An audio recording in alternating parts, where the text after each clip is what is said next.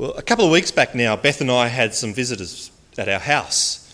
Some friends, they came for dinner, a married couple, and they had a couple of kids. One of the kids aged 3 and the other was about 18 months. They're dear friends and we love them heaps, but I've got to tell you, Beth and I are still trying to recover from this experience. It was getting a little bit late in the evening when our friends came over, so the kids, well, they were getting a little bit ratty. Okay, now it wasn't the kids' fault, it was getting late. They did really well under the circumstances, but my goodness, were they ratty.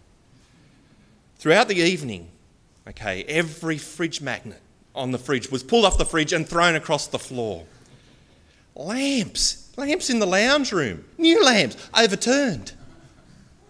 Children's blocks, everywhere.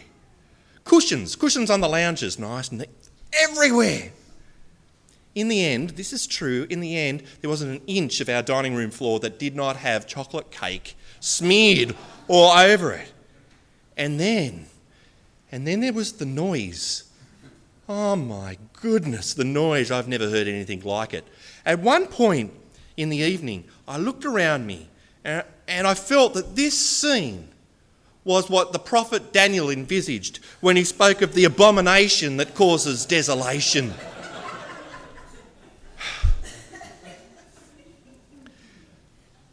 But that's what kids can be like, isn't it?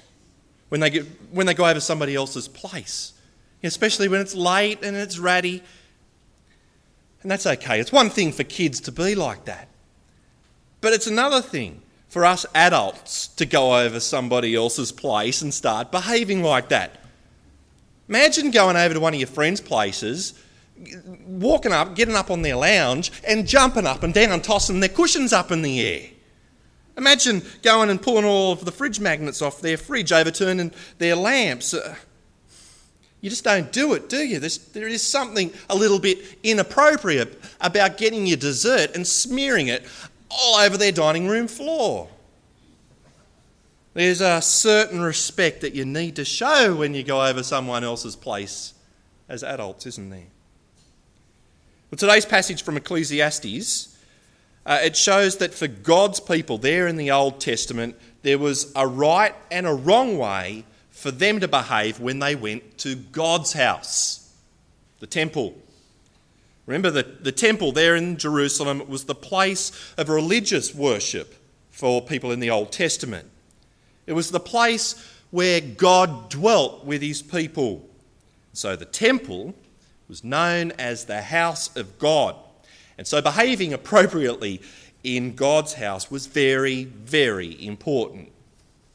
I'm sure you'll remember that in this book of Ecclesiastes, so far, we have seen God described as our creator, the one who has created us.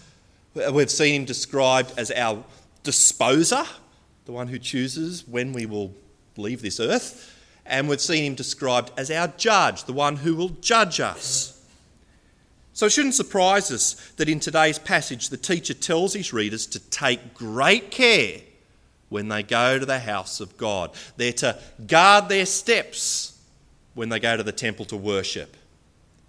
Read with me the first half of Ecclesiastes chapter 5 verse 1. You can find that on page 474 of the small print Bibles, 1039 of the large print Bibles. Ecclesiastes chapter 5, the first half of verse 1, where the teacher says, "Guard your steps when you go to the house of God." Guard your steps. Be careful how you behave when you go to the temple to worship. Behave appropriately. And what does that mean? What does it mean to behave appropriately? Well, the teacher goes on to then outline 3 ways that people are to guard their steps in the temple. 3 ways they are to behave appropriately in God's house. The first involves listening to God. Listening to God. It seems that some people, they go into the temple, but they're not going interested to listen to God. Remember, it was in the temple that God's law would have been taught. In the temple, people could go there, they could learn how God wanted them to live their lives, the things that he wanted them to do, the things that he didn't want them to do. But some people who went to the temple, they're not interested in listening to God. They just went, they They offered their sacrifices, not even knowing or not even caring if the way that they were living was pleasing to God. Read with me the second half of verse 1, where we read, "Go near," that is, go near to the temple, "go near to listen, rather than to offer the sacrifice of fools, who do not know that they do wrong." Have you ever been in a conversation with someone and they won't let you get a word in edgewise? If you've been in that situation, you know, every time you go to start a sentence, they come in over the top of you to give you their opinion. You know, at the end of a conversation like that, you kind of get the feeling that this person's just not interested in your opinion, don't you? You get the feeling that this person just, doesn't really respect you all that much. Well, when it happens to us, it's just plain rude. But when people fail to listen to God, their creator, their disposer, their judge, it's just plain foolish. Temple sacrifices, you see, they're meant to demonstrate a contrite heart. They're meant to demonstrate honour and respect towards God. But offering a sacrifice at the temple without any regard to what God has to say, it shows that sacrifice, it's nothing more than an empty religious ritual.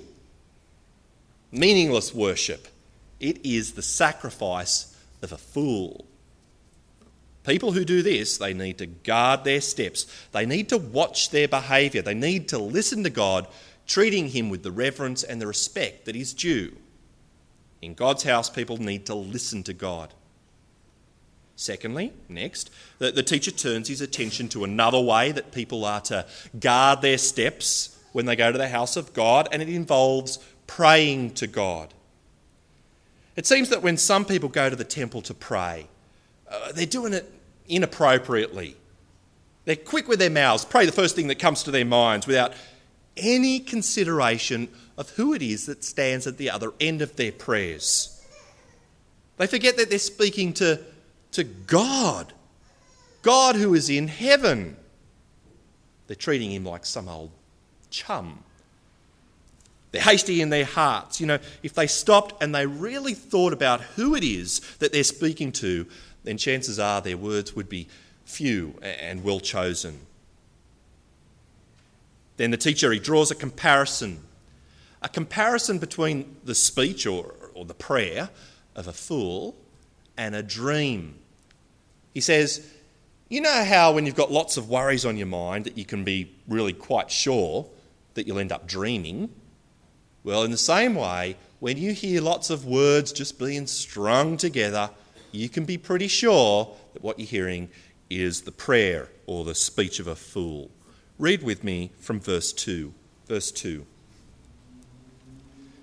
Do not be quick with your mouth. Do not be hasty in your heart to utter anything before God. God is in heaven, and you are on earth.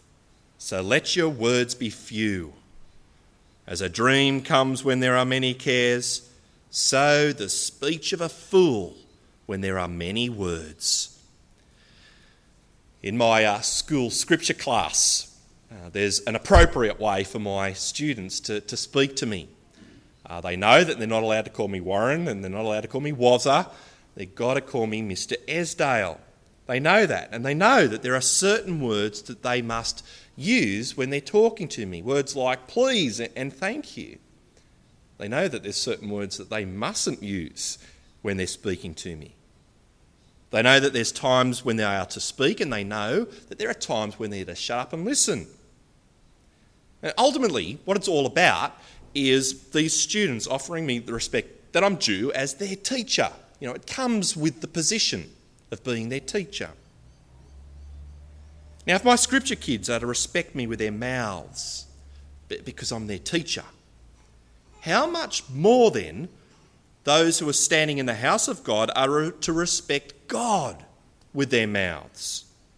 How much more are they to respect their creator, their disposer, their judge? It's the fool who fails to do this. People need to guard their steps in the house of God. They need to watch their behaviour. be careful with their prayers, showing God the reverence and the respect that is due. Thirdly, next, the teacher tells people to guard their steps when they go to the temple by taking care when they make vows to God. It seems that in the Old Testament there's numerous ways that people could make vows to God, numerous examples. Some people made vows of allegiance to God. Dear God, I promise that you will always be my God, vow of allegiance. Some other people made bargaining vows in the Old Testament. God, if you do this for me, then I promise that I'll do this for you. Bargaining vow. Then there were other people who had vows of thanksgiving.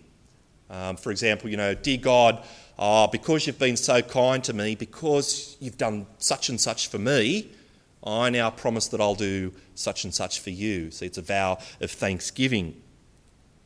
But it seems that some people at the time of Ecclesiastes, they were taking their vows really quite lightly.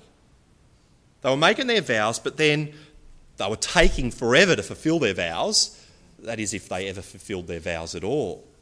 Some of them were trying to get out of it, trying to get out of their vows. Some people made their vows publicly. They're in the temple, no doubt quite impressive to the people who were listening on to the vows that were being made. But then when the temple messenger, or the priest, went to these people and said, when are you actually going to make good on this vow that you've made? Well, it seems that the people were saying, oh, yes, the vow. Don't worry about the vow. It was actually a mistake. Let's just forget about it. But according to the teacher, this is inappropriate behaviour for the house of God. It's to sin with your mouth. And it's foolish in God's eyes, worthy of his judgment. Read with me from verse 4. Verse 4. When you make a vow to God, do not delay in fulfilling it. He has no pleasure in fools. Fulfill your vow. It is better not to vow than to make a vow and not fulfill it. Do not let your mouth lead you into sin. And do not protest to the temple messenger, my vow was a mistake. Why should God be angry at what you say and destroy the work of your hands? 6 months ago today, in fact, I made certain vows. Vows to take Beth as my wife, to love her, to cherish her, to provide for her for the rest of my life. Would have been a bit strange then, wouldn't it, if 6 months ago I went off on our honeymoon with some other woman. I can imagine Beth coming after me, hunting me down perhaps, coming after me to ask me the question, what on earth are you doing? What about the vows that were made? Can you imagine if I turned to Beth and then said, oh yes, the vows, sorry about that, bit of a boo-boo, I'm afraid, how about we just forget about it? Bit of a mistake. It would be to treat Beth with the utmost contempt, wouldn't it? How much more then for someone to make a vow to God, their creator, their disposer, their judge, to then fail to make good on that vow? You talk about contempt. No wonder it would make God angry enough to destroy the work of such a person. You'd have to be a fool to do it. People need to guard their steps in God's house. Watch their behaviour. Be very careful with the vows that they make to God, treating him with the reverence and the respect that is due. Well, all right then. Can you see that there is a right and a wrong way to behave in the house of God there in the Old Testament? One of the things that I've noticed as I've looked at this passage during the week is that behaving appropriately in the house of God, it actually had less to do with the things that were done and a lot more to do with the attitude of one's heart. Let me see if I can explain. Sacrifices, prayers, vows, the things that were done there in the temple, they were actually quite neutral in and of themselves. what we see in this passage is that you can offer a sacrifice to God, but unless you respect God enough to actually listen to what he has to say, then yours is the sacrifice of a fool. You can pray to God, but unless your prayers demonstrate your respect for God, your prayer is the speech of a fool. You can make vows to God, but unless you respect God enough to actually make good on your vows, then your vows are the vows of a fool. And God takes no pleasure in fools. Can you see how the most important thing there, with the things that people were doing in the Old Testament in the temple, the most important thing was the attitude of one's heart.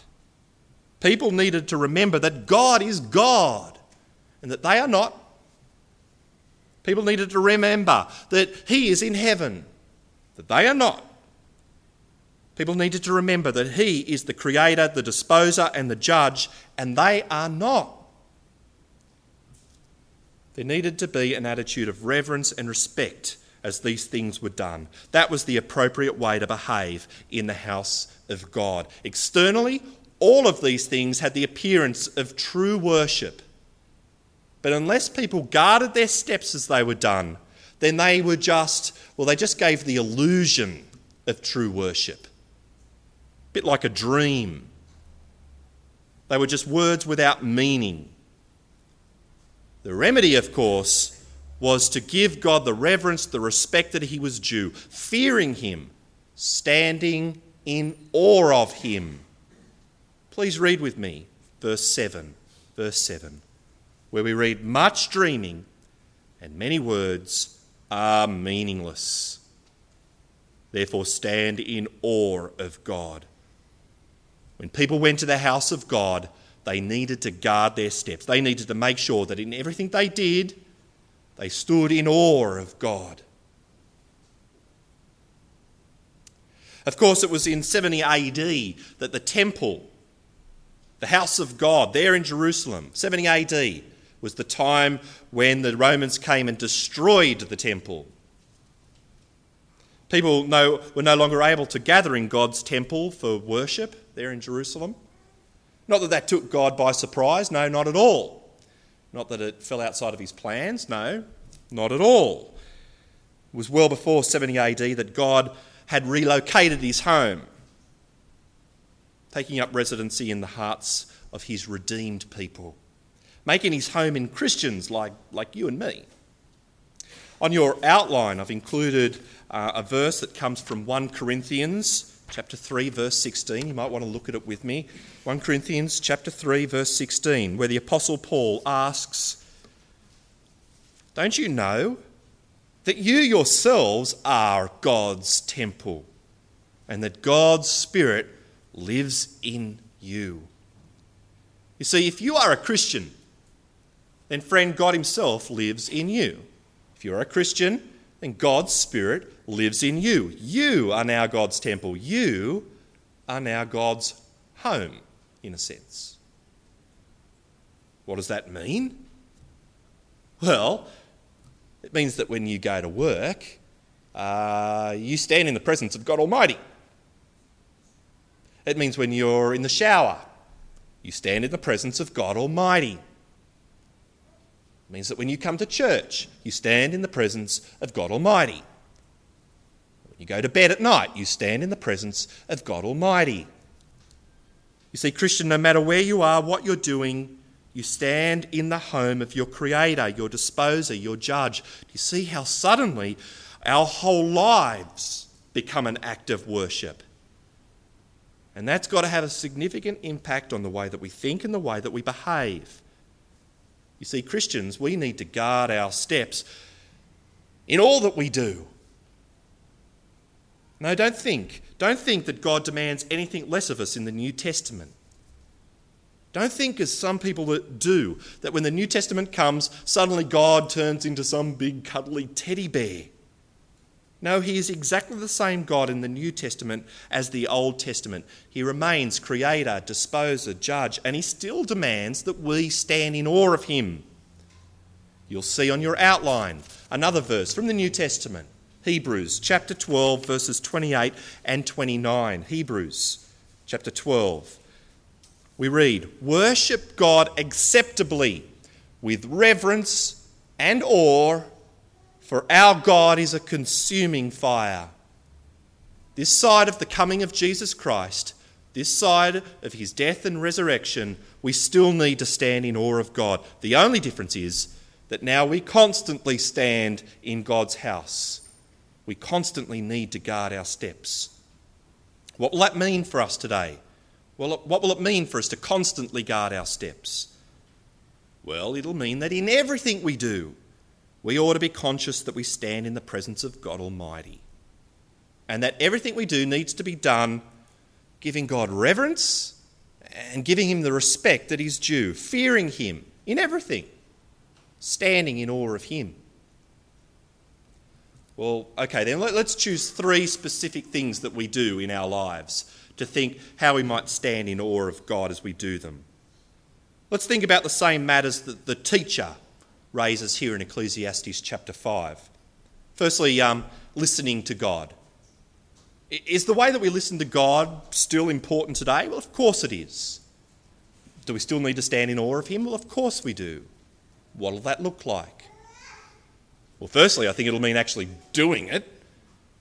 Actually listening to God, respecting God enough to actually think that his opinion matters, which will mean opening up our Bibles, reading our Bibles, reading it often, meditating on it, obeying it, knowing that you can be the most religious person in the world, but unless you're actually concerned to listen to what God has to say to you, then yours is an empty, meaningless religion, like a sacrifice of a fool.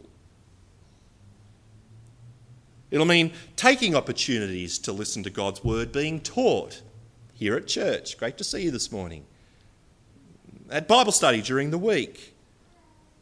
Actively listening to what is being taught, not just enduring to speak to somebody at morning tea.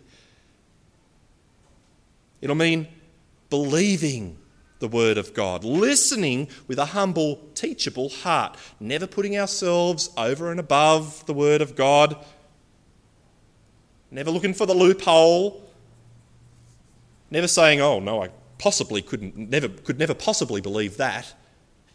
No, never sitting in judgment of what God has to say. Rather, it'll mean believing the word of God. If you're the sort of person that goes to Bible study during the week, you just simply love to go and play devil's advocate, go and cause a little bit of a stir, then watch out. Guard your steps, you're acting like a fool. God delights in people with humble hearts, people who are ready to listen and take on board what he's saying. That's why I love sermons so much. I mean, where else are we forced to sit down and shut up and listen to what God has to say to us? I love sermons. Yet, of course, we evangelicals, I think, need to be particularly careful.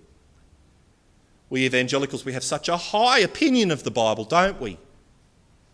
Though sometimes I think we can forget why it is that we have such a high opinion of the Bible. Forgetting that when we read the Bible, it is actually God who is speaking to us. We can spend a lot of time studying the Bible, going to Bible study, sitting writing notes during sermons, studying it. We can tick the box and say, there's another book of the Bible done, complete, as though that was the end goal, rather than having our lives changed as we humbly listen to God and obey him. Here we are, we're halfway through the book of Ecclesiastes. Can you think back and think of one way your life has changed through hearing God's word taught to you over the last few weeks? If not, then let the alarm bells sound. You need to guard your steps. You need to stand in awe of God as you listen to him.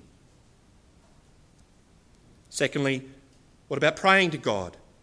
Is the way that we pray to God still important today? Well, of course it is. Should we still do it while standing in awe of God? Absolutely. What'll that mean then? Well, I reckon it'll mean praying thoughtfully and respectfully, Always remembering who it is that stands on the other side of our prayers. It'll mean never demanding from God like a spoilt little brat who thinks that he stands at the centre of the universe. It'll mean using our prayers to give God the thanks and the praise that is due. It'll mean acknowledging that without prayer we're helpless. It'll mean praying for things that actually matter to God, showing that his opinion actually matters to us. Perhaps even praying some of the prayers that we find in the Bible. When we pray publicly, it'll mean focusing less on what the people around us think and a little bit more about what God in heaven thinks of our prayers. As we listen to others praying publicly, it'll mean listening carefully, making sure that we don't vague out during their prayers, so that at the end we can actually say Amen with integrity and not just flippantly. It'll mean changing the way that we think about set prayers, set prayers like the Lord's Prayer. Never praying prayers like the Lord's Prayer, never just reciting them like some magic formula, but praying them, directing each word to God in heaven, the one who hears our heartfelt prayers and uses them. You see, our prayers reveal much about our attitude towards God. It was John Bunyan, the author of Pilgrim's Progress, who wrote, "In prayer, it is better to have a heart without words than words without a heart." I reckon he was spot on. We need to guard our steps. We need to stand in awe of God as we pray to him. Thirdly, finally, what about making vows to God today? Is it still important, the way that we make vows to him today? Well, of course it is. Do we still need to do it standing in awe of him? Absolutely. What will that mean then? Firstly, I reckon it'll mean not making rash vows. Not making rash vows. Not driving along in your car, you look up in the rear vision mirror, you see the flashing lights. Pray, "Oh, dear God, if you get me out of this one, I promise I'll never go over the speed limit again." You sure that's the sort of prayer that you want to make to God Almighty? Teacher said, it's better not to make any vow at all than to make one and not fulfill it. Don't make rash vows. Don't make rash vows. Rather, be very careful in considering your vows before you make them. Before Beth and I got married, the pastor who married us, he sat us down, he went through our vows with us. He asked us the question, are you sure this is what you want to promise to God? I tell you, it was quite a sobering experience to be asked that question, forced to think about the consequences that those vows were going to have on our lives, for the rest of our lives. Vows are to be taken seriously. You can't be rash. You've got to consider vows carefully. There's probably some people here this morning who would love to one day be married. Well, friend, can I say to you, be very careful in your choice of marriage partner. You need to ask yourself, is this really the person that I want to permanently bind myself to with vows before God? God takes our vows seriously. Don't be rash. Consider them very carefully before you make them. We should not be rash. Also, I reckon it'll mean remembering our vows. If we've made them, we need to remember them. Remembering our vows. How easy it is to forget the things that we've promised to God. Elders of our church.